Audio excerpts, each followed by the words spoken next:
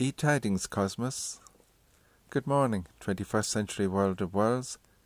This is Radio Richard Ireland, coming to you from within the soundproofless studio of life itself. Tá míle fáilte rót an seo. I am your host, Richard McSweeney. Hear this, listener, give it here your fullness of ear. From the beginning there is breath, and upon that breath there are words. In a vision of the weekend, watched a man climb a mountain. Disappeared from out of view he did a while up into the clouds, before reappearing above them. And he kept on climbing until he had reached the very top of the mountain. There he took out a hammer from his bag and chipped a hand-sized piece from the mountain. And with it held high above his head, he floated. He descended way up into the sky, up through and beyond the atmosphere he went. And there, with lowering and holding the piece of earthly mountain rock before him, he breathed into it, and it slowly moved out from him, and with it doing so, he disappeared from out of my view. The rock began to take a shape and shape and shape, until it found itself at first to be a satellite, like unto the moon, and it orbiting about the planet, before leaving it and moving on out into an orbit of its own about the sun. In likeness and size was it unto Neptune. And in a moment it disappeared into invisibility, while fully remaining in existence, like so many and such and the like wonders of the about, near, and far be never-ending spaciousness of space.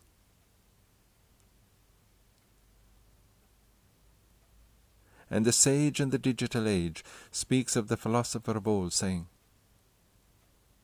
he would ask, are fish aware of water, water aware of fish?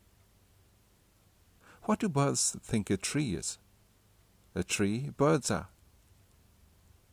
What does a butterfly think a flower is? A flower, a butterfly. What of no thing?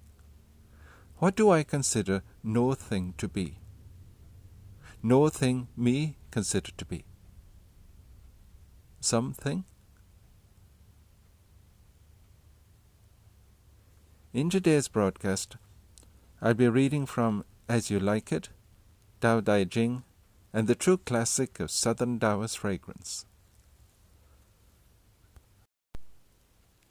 This is a reading in continuity from As You Like It.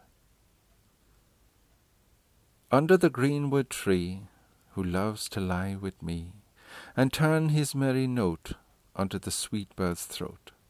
Come hither, come hither, come hither. Here shall he see no enemy but winter and rough weather. More, more, I pray more. It will make him melancholy, Monsieur Jacques.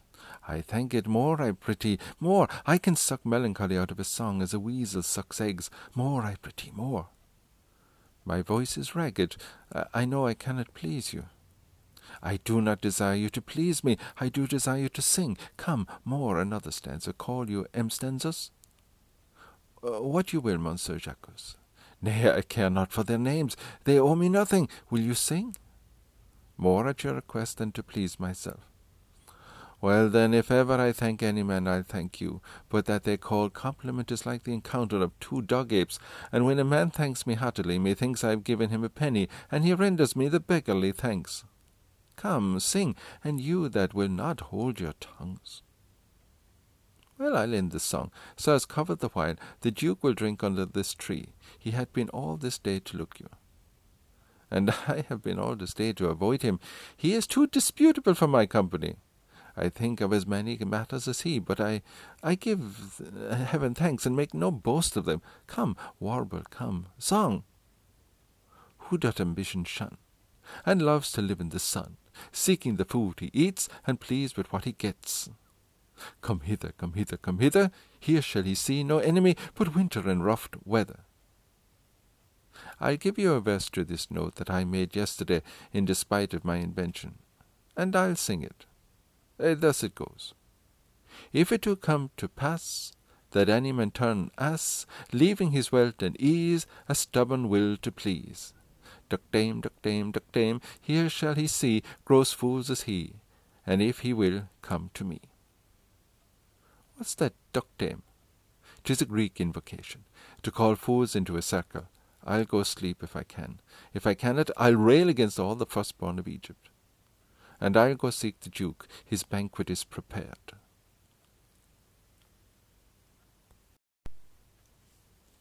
Dao Dai Jing, Installment 25.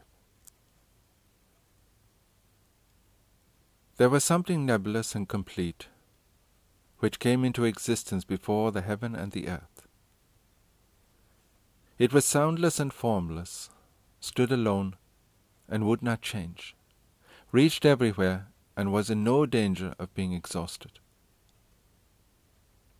It is capable of being the mother of the world. I do not know its name, and I give it the designation of the Tao, and it is further described as the Great.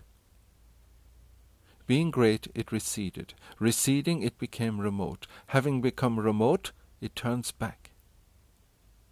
Therefore, the Tao is great, the heaven is great, the earth is great, and the kingship is also great.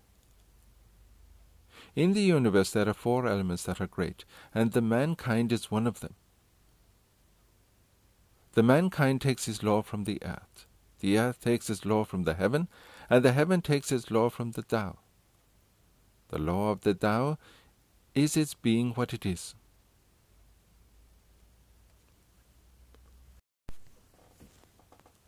This is an interpretation, after my own fashioning, of some lines from the true classic of Southern Taoist fragrance.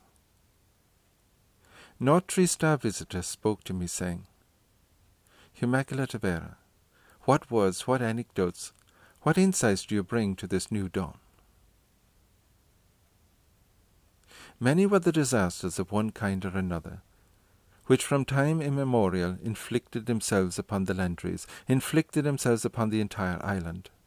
From natural disasters such as flooding, severe cold, and even drought, giving rise at times to famines of various intensities.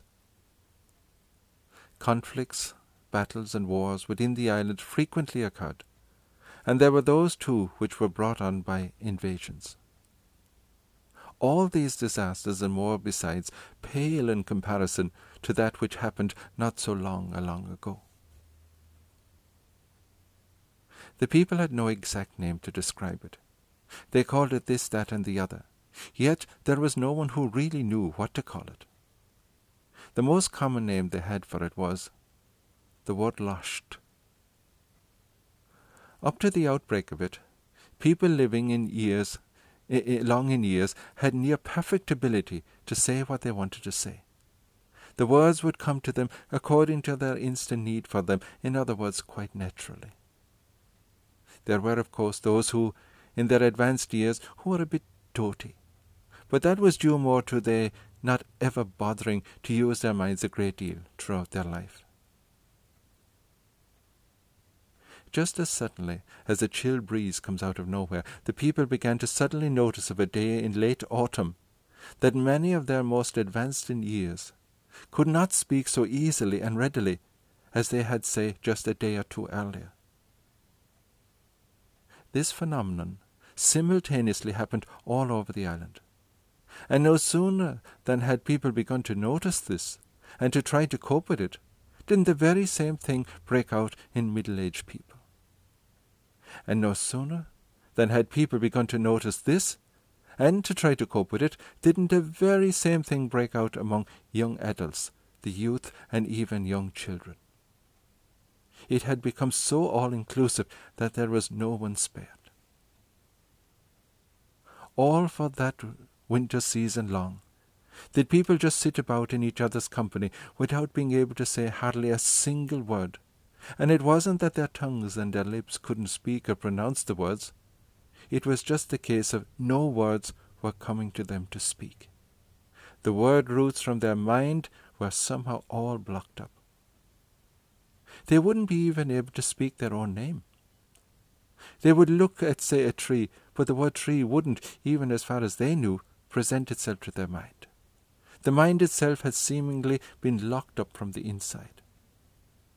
Children tried to play, but they couldn't, for nearly all of their games required words.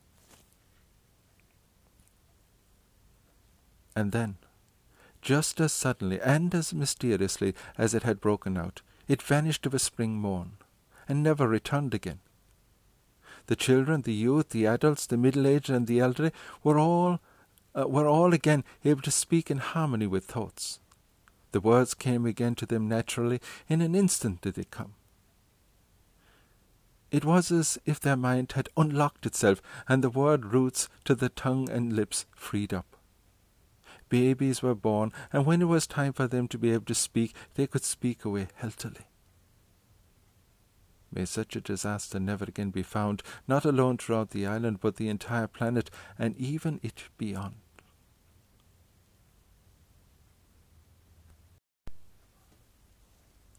In a dawn reverie of this new day, meditated I on what an immortal self of mine did say, did lovingly relay, way back in days of long, long, long gone by.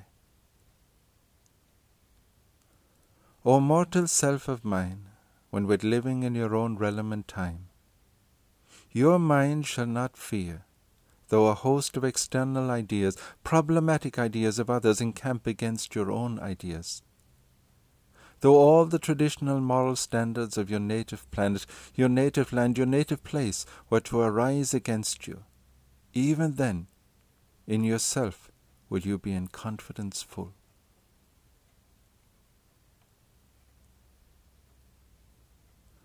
All right, I will leave it at that for today. Enjoy taking very good care of yourself and those around you. Be ever so grateful for your many blessings, and spare a thought too for peoples living in faraway places in all different kinds of situations, often very difficult and not at all of their own making. You have been listening to an Irish philosopher of the natural kind, bringing radio to the internet via Radio Richard Ireland, on the air globally for about 15 minutes, Monday to Friday. The script format of today's broadcast will be available at a future date on AuthenticClosetDramascripts.com.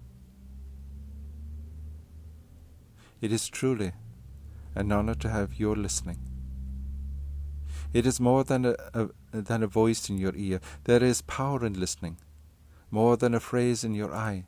Insight there is in reading. Enjoy both, and please do spread the word. Thank you so much, Richard. May you be a blessing unto yourself by way of your past, by way of your present, and by way of your future. Slán agus beannacht leat.